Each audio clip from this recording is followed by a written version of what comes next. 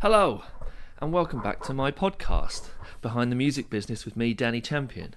My little independent podcast where I talk with people in various areas of the music business about their job, about why they have that job, about what they do in that job, about what they like about it, what's good about it, what's hard about it, and everything in between. This week's episode is another in-depth look into the live music industry with booking agent for Empire Agency, Rob McGee. Now, I met Rob for the first time earlier this year through various mutual friends in Bristol, and we have got together on numerous occasions, and he's been a really great fountain of knowledge about the live industry, an area of the industry that I personally have the least direct interaction with. So we talked about all things live music, specifically to do with being a booking agent. We talked about him setting up as an independent booking agent about 8 years ago and how ridiculously difficult it was, but how the fact that he stuck at it and earlier this year became part of the Empire Agency, an LA-based booking agency. So now he's doing a lot more in many different and new areas with a much larger roster. This episode was recorded over 2 sessions at either end of the summer months in 2019, and it's been pieced together from those 2 conversations in the now defunct Bristol venue, Hi Brazil. Yeah, so enjoy this conversation with Rob McGee, and as always, I will be back at the end for some more chat.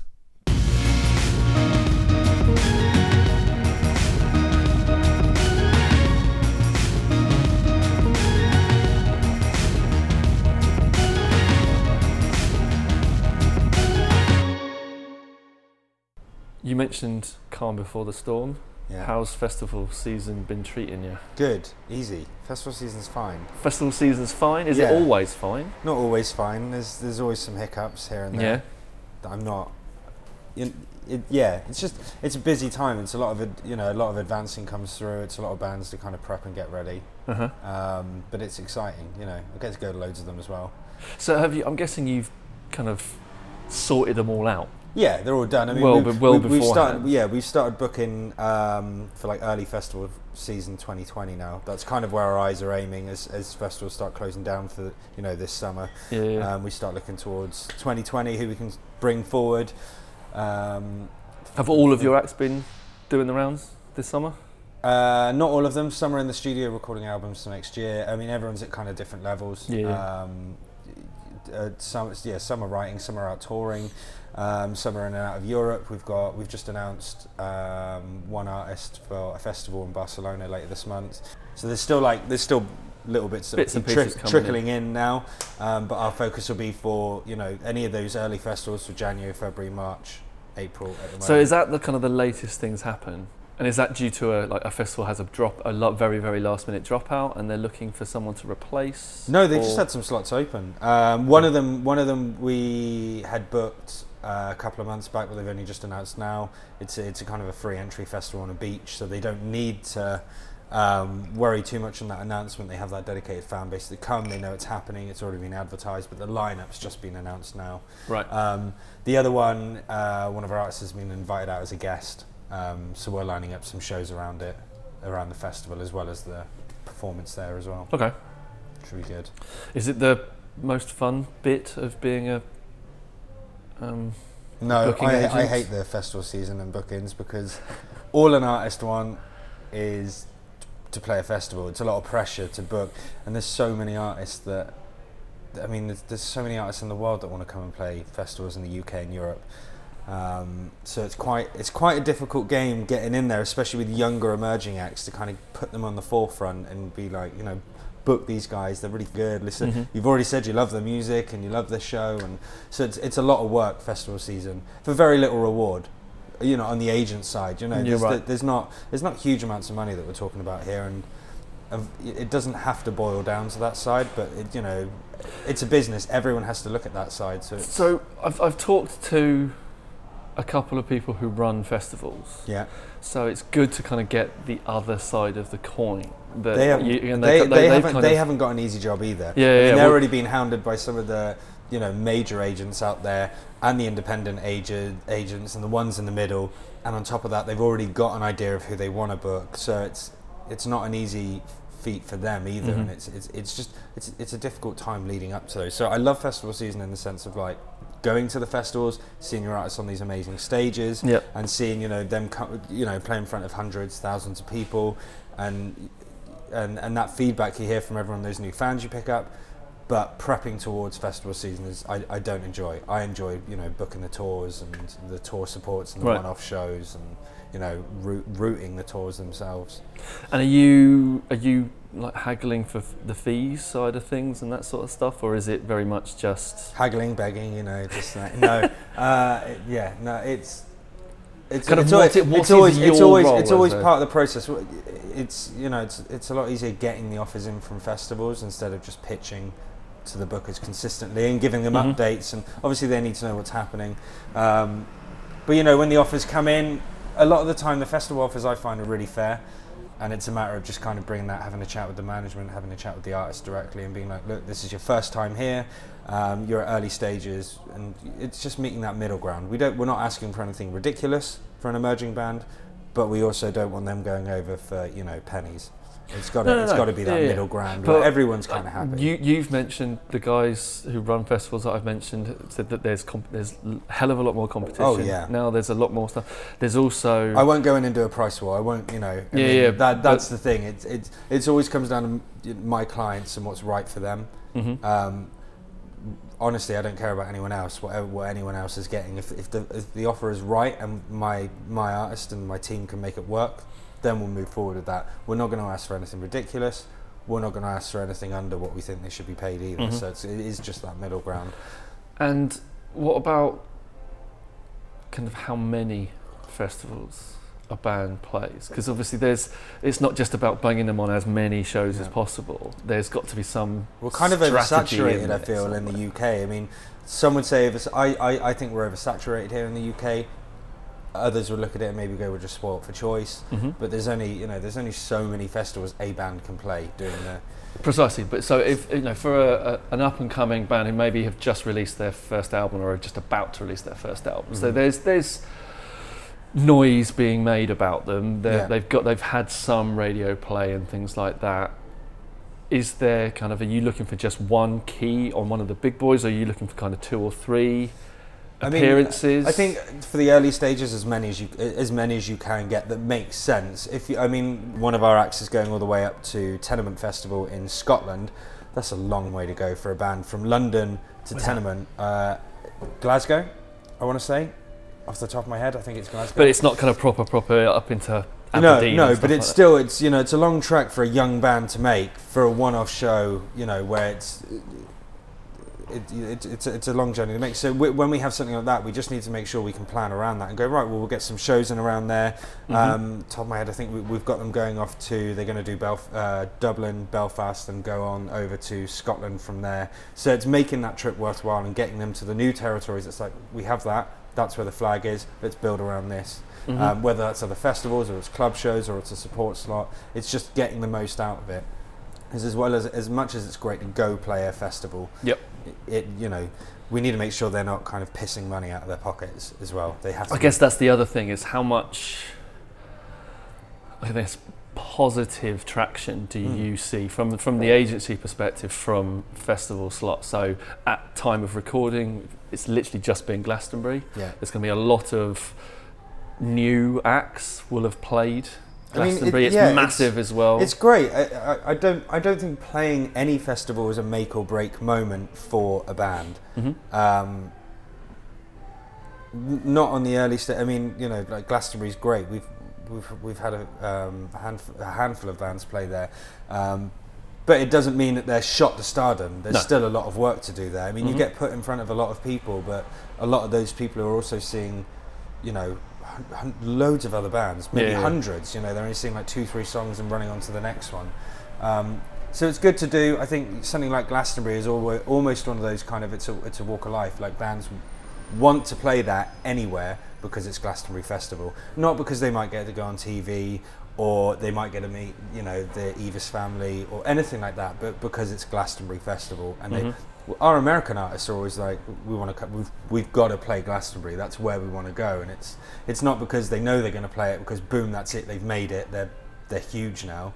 They just kind of want to tick it off. It's the name. They want to tick it off and almost add that to the CV and go, we've done Glastonbury. But in no way means does playing any festival, not just Glastonbury, doesn't mean that you're shot to stardom. I've seen lots of acts do it, and I kind of feel like they think, oh, that's it, we've done it, we've made it. But it's so much work to do afterwards, and the build up to it. You've got to, if you're doing something like that, you have to make the most of it and build it up, and you know, make sure that this time next year you're going one step further. You're not just stuck on that middle ground where you're doing the same thing all the time. Otherwise, you get stuck in a rut.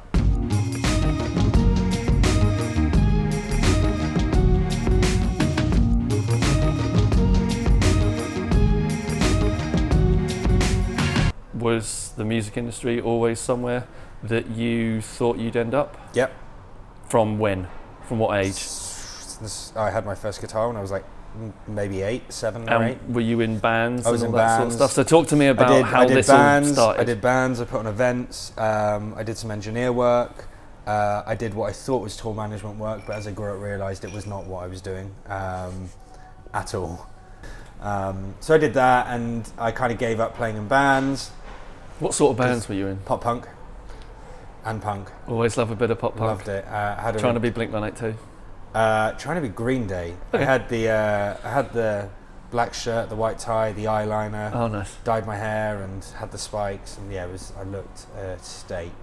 But I didn't like playing in front of anyone. I hated it. I hated being on stage. So then I kind of saw the promoter role, I saw the engineer role, and I was trying to get into as much as that. And then I wanted to get a wider perspective on the business side of it, the industry side. So I went and studied music business in Canterbury University for three or 4 years. And that was just in general. You kind of went, I've been in bands, I've done a bit of promoting, let's see what else is going on. With no real kind of hint of where you're going, it was just let's see what else there is. No, I didn't know. I wasn't really like, oh, I want to be an agent, I want to book gigs. Then I did that, and then it just kind of fell into me. I was trying to get a job within a major agency, I think for about my third year at university. And then 2 years after, and I was working these really crappy jobs. I was a car salesman for Vauxhall at one point, and then I worked for Apple for a year. Other cars are available. And and I worked for Apple for a year in one of the shops, and I was like, backwards and forwards. I was going to gigs. I was trying to put on my own nights and trying to get a job in the industry and find something, but the degree wasn't really helping, and I had all these contacts, and then just one day I was just like, right, I'm going to start my own agency. I already know the 5 bands that I want to work with to start. Okay. I've been to their shows, I really love their music. I've got enough contacts, I've been around the UK enough to see different venues and who I can start bringing this to. So I thought, I got some advice off people that I knew that already worked at agencies or had their own independent ones. Was it always live music? Always. At that point you weren't going, I've got enough contacts, I know a few bands I'd like to work with, I'll start a label. No. I know nothing. I don't know enough. I still don't know enough about labels, and I can see how hard or manage that is. them or anything like that. And management. I have the utmost respect for people in the industry. Are managers in my books, because they did there's one that I work with called Kat from Big Life Management, and I see the work. She works with a lot of she manages some incredible acts, but the young ones that she has that don't have an agent, don't have a PR team, only have a she's doing everything. She's doing their PR, she's doing their bookings, she's managing them, she's managing their expectations, and putting their release plans together, sorting out their release schedule, trying to find a label, trying to find a PR team, trying to find an agent, all of this stuff, while going to every single one of their shows and linking them up with people, setting up meets with them. That's a nightmare. That's one band out of her entire roster. So imagine if you're looking after 6 emerging acts, or 7, or it's way too much. Can't do it. Rich Walsh is another one who manages Pet Shimmers. I think he actually manages about 3 or 4 other acts as well. all emerging breaking bands. He's trying to set them up with agents, manage their expectations, set up their release plans. Like, that's huge. And then I just look at myself and I'm like, I'm stressed. I'm just booking their shows. What am I stressed about? So yeah, I'd never wanted to be a manager ever. It's too much.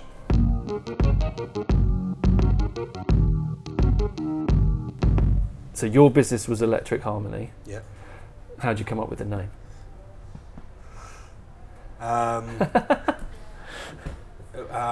There's no interesting story behind that. Yeah, but it's like I mean, I came up with it was a name generator with an ex-partner, and I remember we were sat in our flat, and I couldn't think of anything to. I was going through all the agency names, and all that they were great, and I don't really want to call this Robbie McGee's or.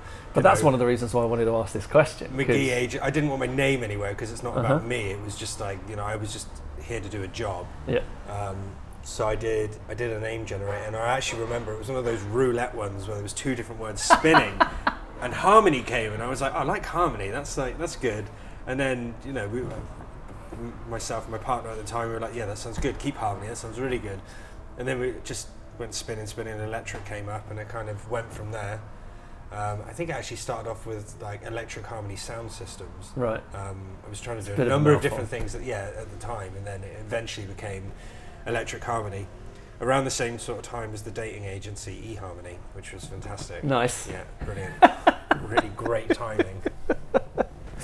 Well, no, because I was suddenly thinking about this earlier, that naming things, whether it's a band or a business, it's kind of the first thing that you have to do. You had at the time you chosen, right, I'm going to go into business for myself and do this, and then you've got to set up a business. And I'm guessing you'd never done it before. No.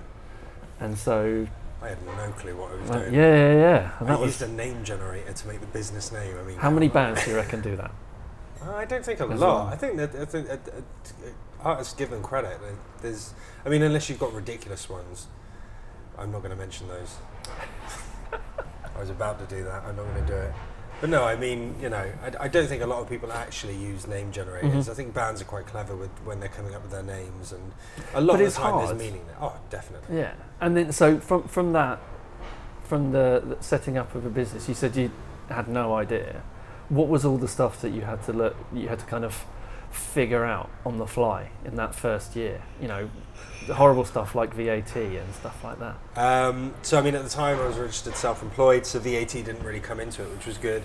The main thing was how to make money on my own, and how to do it quickly, because obviously at that time there was bills, there was rent, and I think at the time, the first year of doing it, the first 2 years of doing it, I had other jobs on the side, and I actually gave birth to Electric Harmony in Kent. So when I was living there, I had a bar job, and then when I moved back to Bristol, I was working at Apple in the store in Cabot Circus, and then I think it was like year 2 once I started to build everything up a bit, and I was starting to see a tiny bit of money coming through.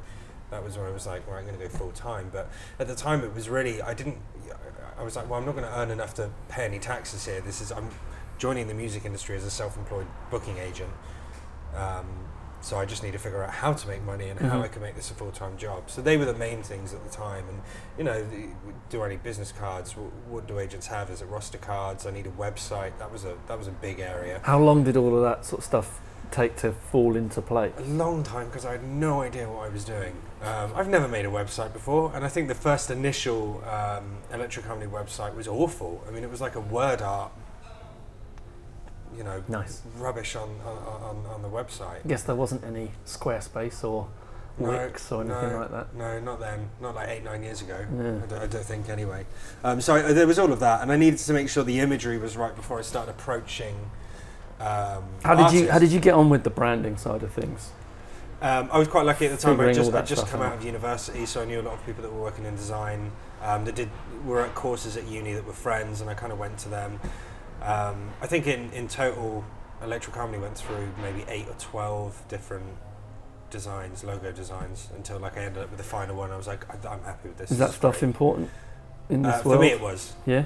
For me, it was really. I mean, all the other agencies have these great slick logos and names, and you know, if I was going to present myself as well as my clients at the time, I wanted to come across in the right way. I didn't just want 2 letters or a name. I wanted it to be the right font, the right colours, and, you know, to feel right. What did you want to come across as in those days? Well, obviously professional, but you know, things like, did you have like a mission statement, that sort of thing back then when you first started up? The kind of thing of going, right, I'm building a roster, so I need to come across in a certain way. I did have a mission statement. I can't remember for the life of me what it was. Make money.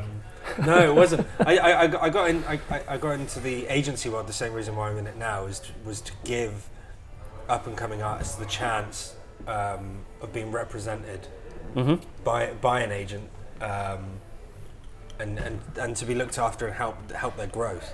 That was the first reason why I never wanted to kind of come on board and take these huge names and be like, cool, I'm booking for this and this and that, and, you know, look at my life, this is really great. I like working from the ground up and building these acts, you know, from day dot, and then following through their career and moving forwards with them. That's what I wanted to do at the beginning, was find these bands that wanted to take that serious step from just being, you know, a pub band or a small time, not being able to get out of their own city, to kind of, right, we want to go on a regional tour, we want to look at tour supports, we want to look at festivals, and I wanted to kind of be the key to that and come in and be like, right, okay, well then let's build this. So beyond saying that to bands, to managers, to whomever, how did you get that across? How so? Well, as in, you know, via your branding, via the mission statements, things. How did you kind of get those values across? Being incredibly enthusiastic, sat down there, and always, I mean, essentially, I was always begging people to give me a chance. I had to be.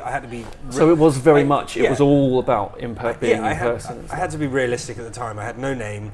No one knew my company name. I had no history, apart from doing a music course at university. So I had to sit there and be realistic with every band. I couldn't approach these major management companies and be like, "Hey guys, like give me one of your acts, and I'll show you what I can do," because that's stupid. So I had to, you know, find good bands that maybe didn't have any representation and start with them and be honest with them, being like, "Hey, you're going to be my first band, or you're one of the first 10." So you were selling yourself to the bands, essentially, yeah. And can you remember any of those conversations? No. Back in the day? Did you get any bands kind of looking at you a bit, what's this guy? No, I think a lot of the bands of the bands were just at the time were like, this is brilliant, we hate booking our own shows, this is a lot of hard work, can you do this for us please, so we can just do what we do. I came across a lot like that, and it was, you know, it was hard. I mean, just by me taking over didn't make it any easier, but I could dedicate my time to go around to the promoters and the venues and bookers and find, you know, link them up to the right people, see who was going out playing, see what venues they would be suited to, and also work out kind of, okay, well, you need to be paid, what's going to be best for you. We can't go in there and ask for 800 1,000 plus pounds. That doesn't make sense because no one knows who you are. But let's try and get your travel covered, let's try and get some, you know, a decent rider in there for you, so your food and your drinks are covered, and then build up from there. On the flip side of that, in those early days, starting out as an independent without a name, how did you find it reaching out to the other side of the fence, the venues, the promoters, people who needed to get to know you but didn't? How long did it take to build that network up, to build up the kind of the trust, I guess? A long time, and I think a lot of people found me really irritating on the early day. I mean, I think I'm pretty sure if I look, I can find emails from people that I work with today, back 8 to 10 years ago, that actually told me how irritating I was. Like, you know, I was doing contracts and invoices for bands that were tiny, and no one knew who they were, and everyone was like, it's a waste of time. And I was like, but they're a product, they're a band, they're people, they need to be represented in that way if you want them to play your venue and you want them to take it seriously. And we know that you're taking this seriously, so here is the sign it. Okay. Here is the invoice and the money. So do you reckon? That was difficult. That was because no one knew who I was, and no one knew who the bands were, and I really had to work towards that. But on a level where I didn't put them off, like having return business. Do you reckon other people in the position that you were in wouldn't have done things as professionally? They would have gone, okay, I'm new to this, the bands are new to this, no one's really expecting a bunch of contracts and invoices and things like that, it's all a little bit cash in hand, it's all a little bit handshake agreements. and you kind of felt that's not the way forward, or? I think it depends on the person. I mean, I like to think that I'm quite professional, and that's how I wanted to move going forwards. And I felt like the bands at the time, and even now that I represent, would want a professional front. From whether it's their agent, label, or your manager. It's very easy to rock up and like shake hands and go, "Here's your cash," and "Thanks, that was great." And after playing a very small amount of people, but I think if you have that level of professionalism, it gives everyone that, the artist and the promoter and the venue, that this is going to be a good show. They're being looked after, we're being looked after, and these things aren't just there for the band, it is there for the venue and the promoter as well, to make sure that everything's covered. Yeah, so that thing that you said is, or was, irritating was probably actually quite a good thing. I get it. I mean, I irritate myself. I just want to make sure that everything is done in the right way and everyone is looked at. I wasn't making millions then. I'm not making millions now. I'm just always going to be in that position. No matter who I'm looking after and who my clients are, they are looked after at the highest possible level. In the same level as your greats are and the big acts are. Any musician should be treated on the same level, no matter how many tickets they're worth or how many sales they are. Because one day that band could, Idols, prime example, 7, 8 years ago, no one gave them the time of day. Now look at them. That changes. It's a short amount of time.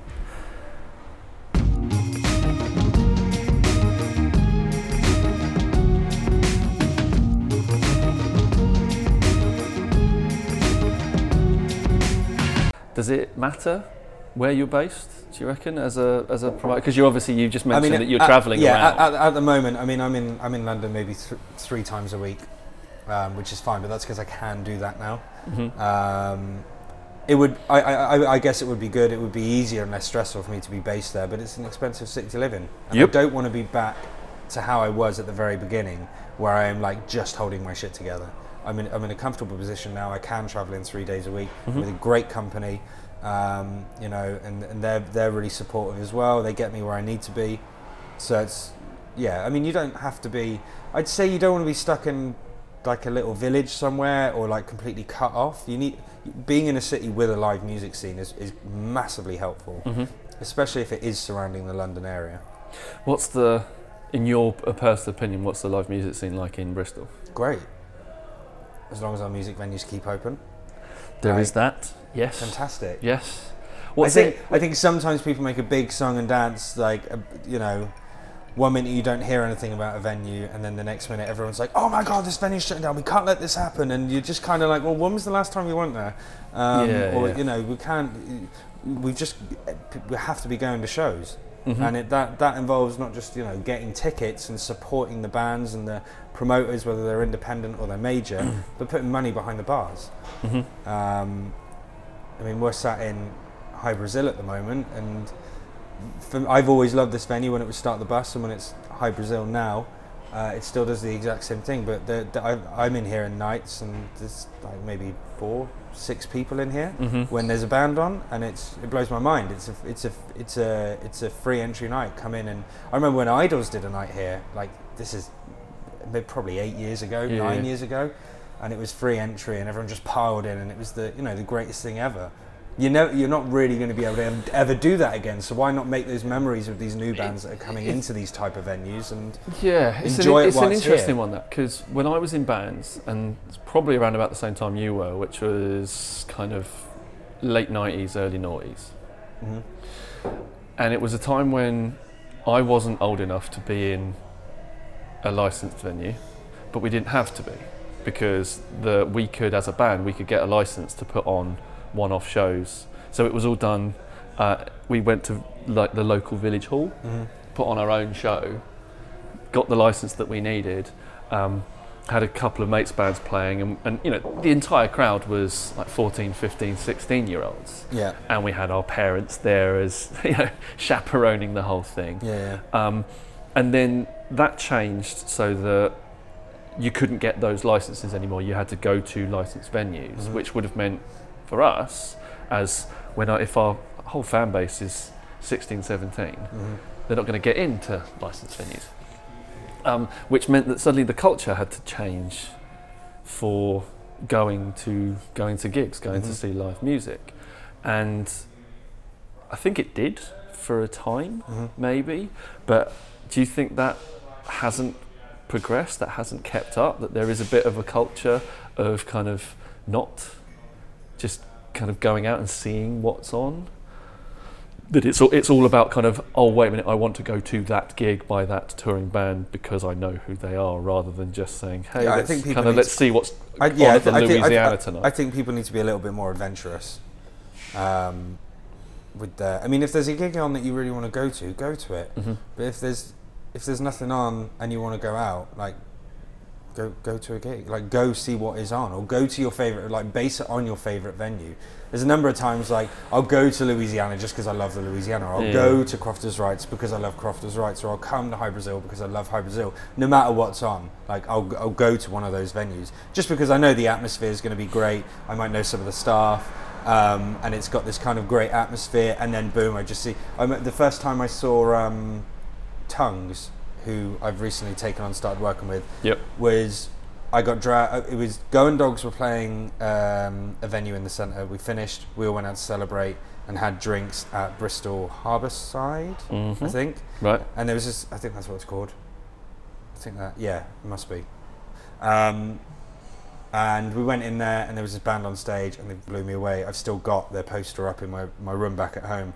And like, didn't know they were on, didn't know there was any music. We just went in there because we were like, this would be a nice place to go for a drink. And they blew me away, and I've just followed them ever since. And today, now I'm working with them. Which How often does that happen? For me, Yeah. that I'll go in and see a band that I like. Yeah. like How randomly. often have you So, come like- across a band that's blown you away? Oh, that's everyone I work with. Okay. I mean, on like.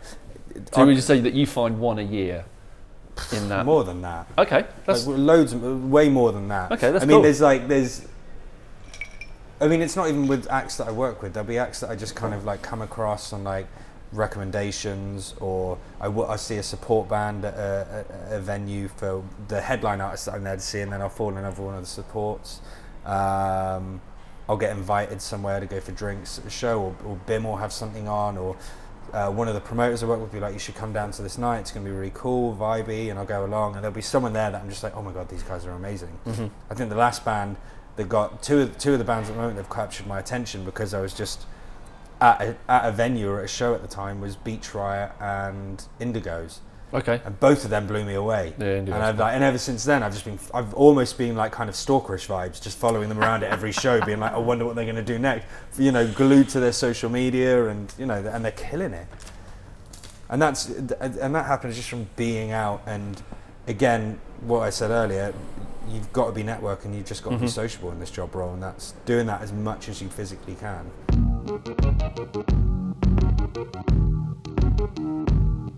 So out of some of the acts that maybe you're still working with, who's kind of been on the roster the longest?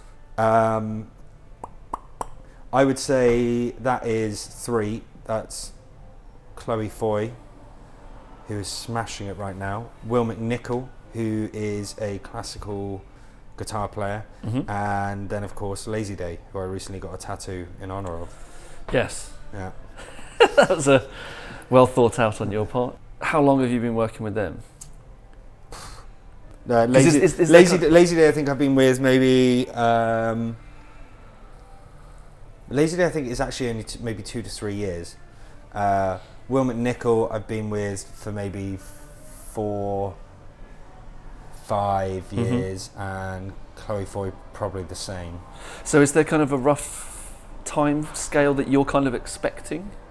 There From your part, because obviously yeah. there are different size There is. agencies around. It's difficult to have an artist, and it's not necessarily their fault or our fault or anyone's fault. If there's an artist sat on our roster for like, I don't know, 6, 7 years, and there's nothing, and it's not pushing forwards. Either we're not the right fit for them, or they're not the right fit for us, or they just don't want to be doing it anymore. I had we had Only Girl, who I used to love working with, and I loved booking her shows and putting her out there. And it just hit her at the end of last year. I think it was about December time. She was like, "I don't want to do this anymore. It's too stressful. The anxiety's too much." And she just, she was like, "We've got to Life cancel. happens. We've got to cancel 2019 shows." And that, that was gutting at the time. And I was really, I was upset about that. And but she's amazing, and that was the right thing for her to do. So that happens as well, and it all depends on the circumstances. But I just don't think it's right for an artist just to be sat there doing nothing. So after a while, if there's no plan, and if there's no full team around them, sometimes it's good to call it a day. We might not be right for them, they might want to pass on. So I don't think there's a right amount of time or a wrong amount of time an act should be on any kind of roster, whether that's management, agency, label. But there always has to be progression. If there's progression and things are moving forward and they're only getting bigger and better, then there's no reason to go anywhere. There's no, that's it's like any career. If you're still going up and up and up, months by months or year by year, everything's really good in my books. And what is the relationship between a band, an artist, and booking agent like? How does it work? I think it depends where the agent comes in. So I think a lot of the times the agent will always go through the manager. There will be some relationship with the band, but it won't. It's not going to be like holding hands down the street and having a giggle and pissing around, and having a bit of a laugh with it all, as well as being, finding the serious moments and being, we need to get on with this.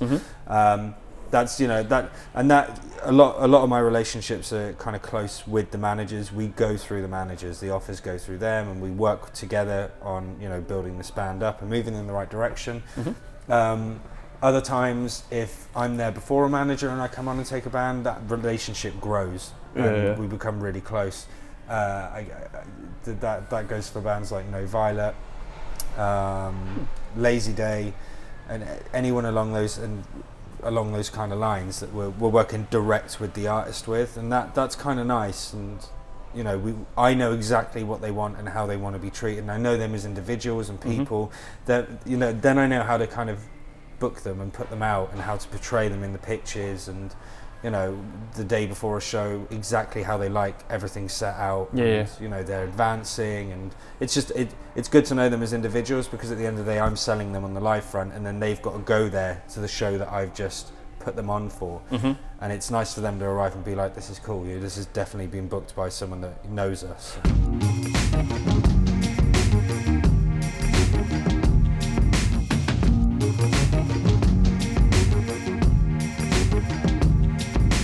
Your company name's changed? Yeah, now recently. The Empire Agency. Yep. So how's that been, kind of going from one level and kind of jumping? Fun. It's nice. It's great. It's nice just having support for a change. Working on your own for a long period of time gets lonely and fairly depressing. And I've had my days of being depressed and low self-esteem, and the anxiety eats up, and you question every day, are you good at it? Am I good at what am I doing? Am I doing something wrong? Do people like me? Oh my God, how do I look? Oh Jesus, I'm going to this. That's horrible, and doing that for 8 to 10 years was really starting to eat away at me. Being part of a bigger team now, where we get big agency conference calls every Tuesday, and I can run things past people. If I do lose an act, to have my boss or one of the other agents turn around and go, hey look, it's the nature of the game, it happens, let's move on. That's really nice to have that support right now. And also it's kind of nice to hear someone say great job. Did they buy your company, or was it a merger?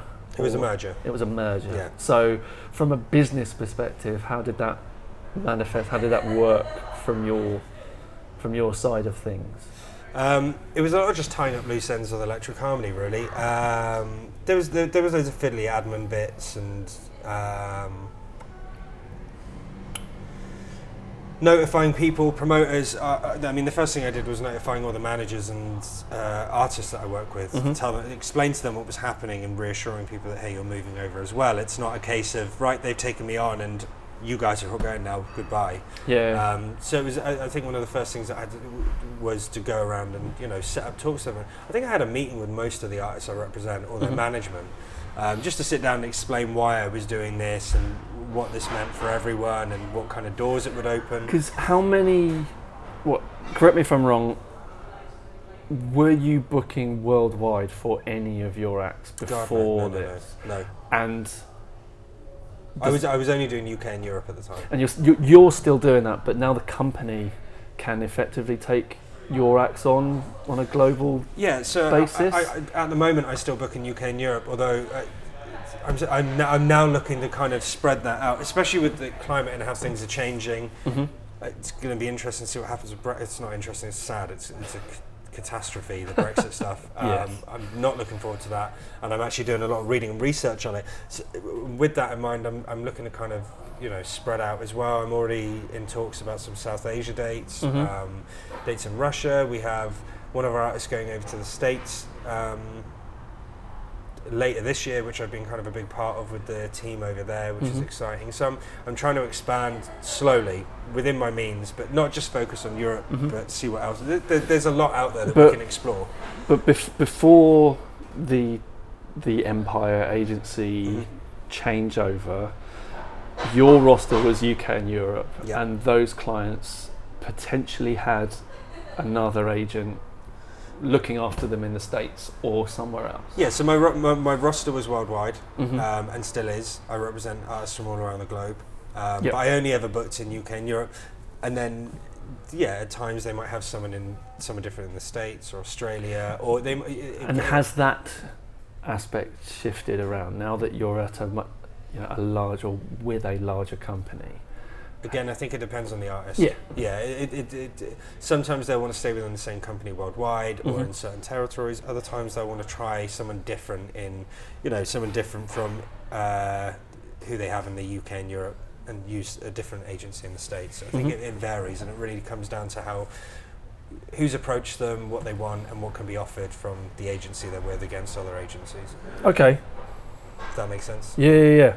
And when were you first, I guess, aware of Empire as an interested party? How long were you chatting to them? We were on and off for a few years. Dating? Yeah, we were kind of just like dipping our toe in the water every so often. And I did a couple of bookings for them. How did the whole process? It was great. They had an artist, and they had a couple of artists that I booked for, and I was helping them out and giving them contacts, and they were being great with me as well. Zach, who I work for, was amazing, and I kind of at one point it just clicked, and he just turned around and was like, "Look, let's get you over to the States. Let's meet up. Let's have you over for 2 weeks. We can chat. I can introduce you to the team. You can get a feeling for everything. We can have a talk through what you're doing. You can meet the other part of the company, which is Regime, and that was also great. And I was really looked after, and I went over and I was incredibly nervous because I had never been to the States, and I was about to go meet a whole group of people. And at the time it felt like, God, I'm throwing my 8 years away now, and I'm just starting again. Here we go. And I went over, and from day one, the second I got off that plane, I was collected. I just felt like it felt like a family, and I really, really wanted to be a part of it, and I still do. And everything just clicked into place, and it kind of it went from there. It was almost perfect. It was too perfect.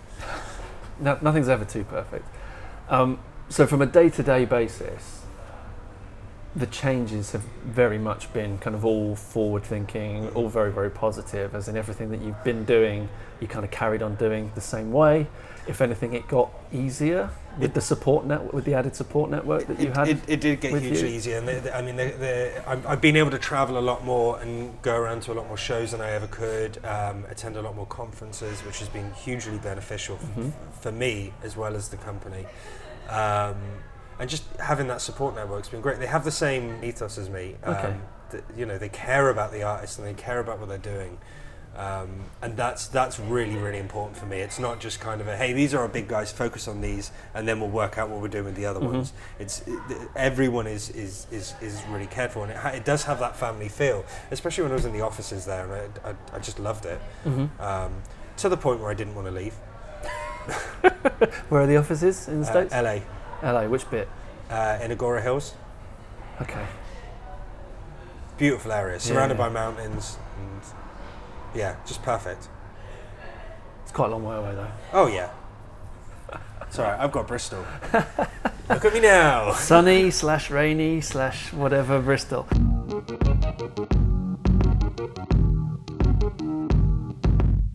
You didn't have to answer to anybody when you were working for yourself. Do you have to answer to? You have a boss? Oh yeah. Now. Yeah. So how's that? Has love that it. changed things? I love it. I hated being my own boss. Everything I did, I'd feel. Every time I was enjoying myself that was non-work related, I'd feel guilty. Okay. You know, every time I wasn't on my laptop or my phone or at a gig or a meeting, I felt guilty, and I had no one to talk to about my stresses and my worries, and you know, new potential acts that I'm happy to talk about it now, but I was super lonely and I was, you know, really depressed at the time. Right. So when this all happened, it was exciting, and it's great. Every time I send an email or I pick up the phone or we have our Wednesday conference calls, it's really nice to have that, to have someone to, or, you know, not just answer to, but just share everything with, and be able to speak openly about things and know that my back has been covered. I have someone there that, you know, is supporting me 24/7. Okay. It was your company, and therefore the mistakes were yours.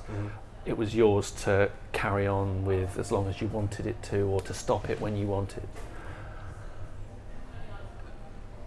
That's not the case anymore. You are employed by another company, so therefore, for whatever reason, if they get bought out by somebody else, or you know, that when you were talking to them, and as I said, I've kind of put a gap in here because I might take this out. Sure. Do you have a safety net? Do you have I kind do. of things in your... So obviously, I'm not looking for specifics, I mean, this is you, fine to you've go on. gone So from your business to being an employee of somebody else. My safety net is my roster and my clients. You know, these are people that I've brought on. If anything was to ever happen, touch wood that never does. I own everything for Electric Harmony. That's all still there. I've kept it off but that's after maybe a year, 2 years. I've only been doing this for 8 months now. Yeah, I know exactly. Which is very new for me. So I know when that 12-month mark has passed and we're on to a year and a half, 2 years, that will go, and I don't want that anymore. But it's just, that's my safety net. It's there, and it's something for my clients. You know, hey, we're moving you back onto here until I know where we're going to. Okay. There, almost like a raft. No, but it's just because it's a big change. I'm kind of on the other thing you said. I'm not worried. Like, having that, I still have the same thought process as I did, and feelings as I did, as if this was my own company. Like, I'm still because these are my artists, and the artists that Empire are giving me are artists that it's my name alongside theirs. And I want to do everyone the best possible job I can do. So it's not a sense like, I can sit back now, it's not my business anymore. It's still very much, right, I'm part of this, I want this to be amazing, I want this to be great for everyone, because each one of these acts I've put my heart and soul into, as well as everyone else that's part of it. And I want to make sure that we keep pushing forward. Now I just have a bit of a support network where it's made my life a bit easier, as I've said. So, there is a safety net there, but that I'd be silly not to do that. And that's more for my clients, more than me. Okay. I just want to make sure that everyone has got somewhere to go to if the worst case scenario happened, which they do have. So that's more for them than it is me. I'll keep doing what I'm doing. I'll keep as irritating as I can be, and this is my life. I love this. I do it 24/7. I'm not going anywhere. So I'll always be pushing forward somewhere or another, hopefully.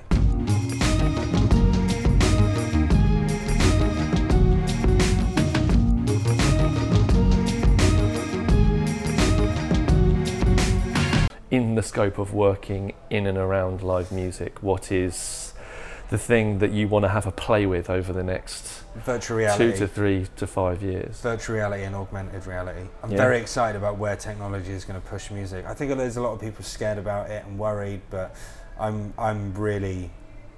can't wait. I'm reading a load of books on kind of new technology and where we're going to be in the next 10 years and how VR and augmented are going to push the entertainment business There's a forward. lot of people saying who are in and around live entertainment don't like VR and AR because 100%. of the fact that it takes away from what the live experience is.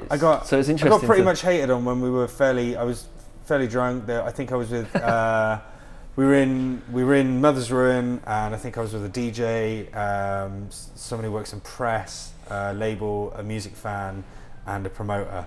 And everyone just looked at me and I was like, I can't wait to see what happens when virtual reality and augmented really kicks off. It's going to be amazing. And no, it's going to ruin live music. No one's going to go to gigs anymore. Not true. There's no way I would sit at home and watch a gig in VR or augmented. And I know probably 98% of people will agree on that. There's no better feeling than being at a live show, having a beer or having a soft drink, watching that band that you love, or watching that band that you've never seen before or heard of, or just discovering some new music, and that socialness and how it brings everyone together in that room. And you know, for that 45, 60, 70 minutes, nothing else matters but that what you're watching and witnessing on that stage. And it's that nothing will ever replace that feeling. But bring in virtual reality or augmented reality and open that up to a scale of people who suffer from depression, anxiety, they can't handle crowds or loud spaces, but they get full control from their house. Or, you know, they've got a disability, they can't leave the house. Or they're in a hospital bed because they're bedbound. You know, anything like that, you can give those people like a whole new world to escape into. You know, taken away from that life that they're stuck in or they can't get away from, or that they just don't want to be at a show surrounded by that many people, and just open it up so they can be in the comfort of their own home or be at home with friends and share that experience with them there. That's amazing.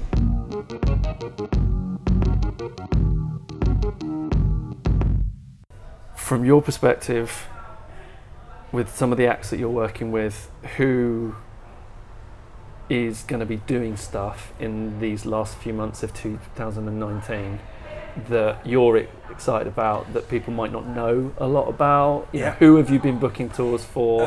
Who should we be looking out for? Who can I put links in to for the episode bio? This is where I'm going to miss people out, and I'm going to feel terrible when I listen back to it. So I've got Lazy Day going out on tour. They're going out to Europe for a few dates for a week, and then they come back. They're doing dates in Ireland, Scotland for Tenement Trail, and then they've got some UK dates as well. I have Beach Riot out on tour. I have Superglue out on tour.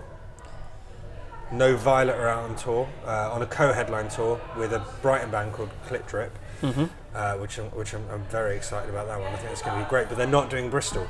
We decided not to do a Bristol date for No Violet on this one, which is gutting, but next year. Strategic. Yeah, we've got Femme is doing a residency starting from September. Right. So she's playing in London once a week at Cafe 1001, which I'm really, really excited about. She just recently played Motion Lockyard Series to close their summer season down, which went very well. I know I'm missing people. This is where I wish I had my laptop out. It's all right.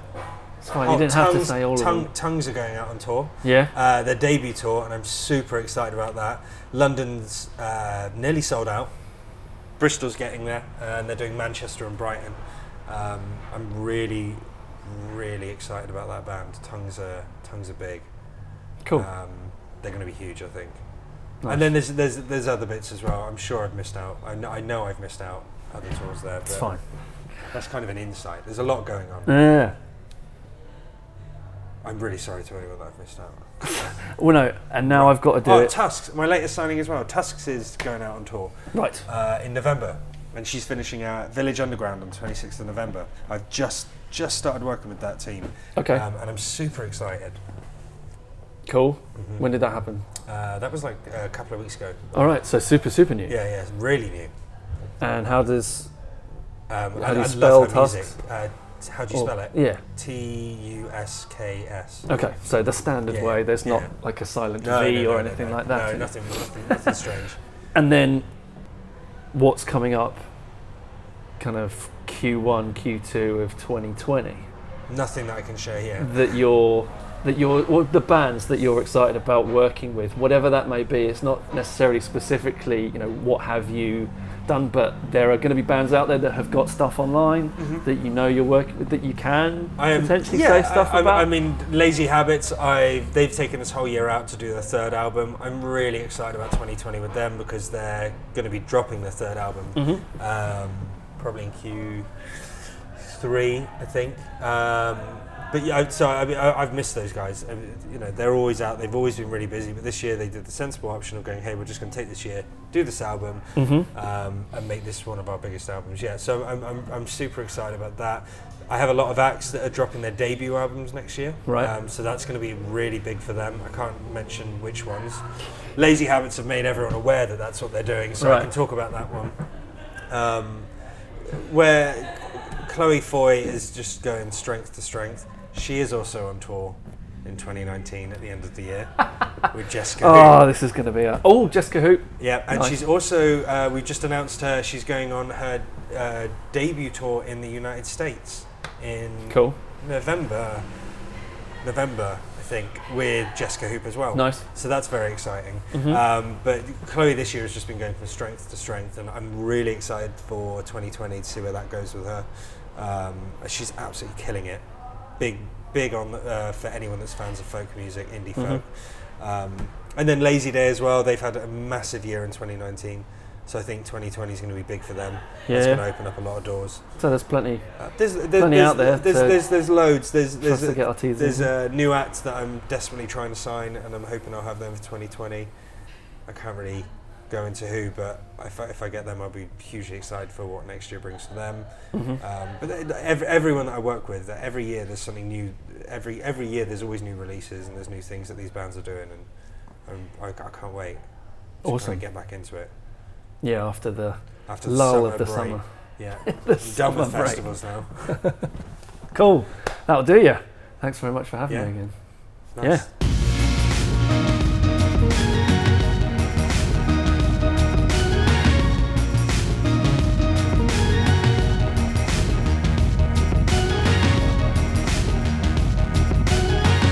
Massive thank you to Rob for spending 2 separate sessions with me talking about the live industry.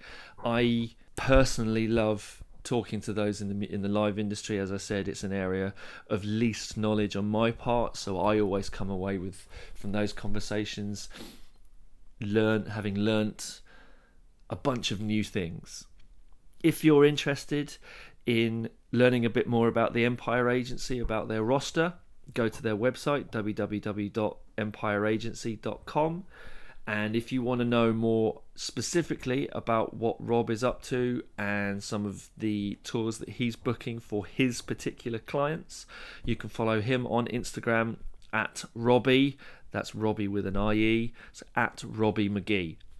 You can also find me via the podcast on Instagram at Behind the Business Pod.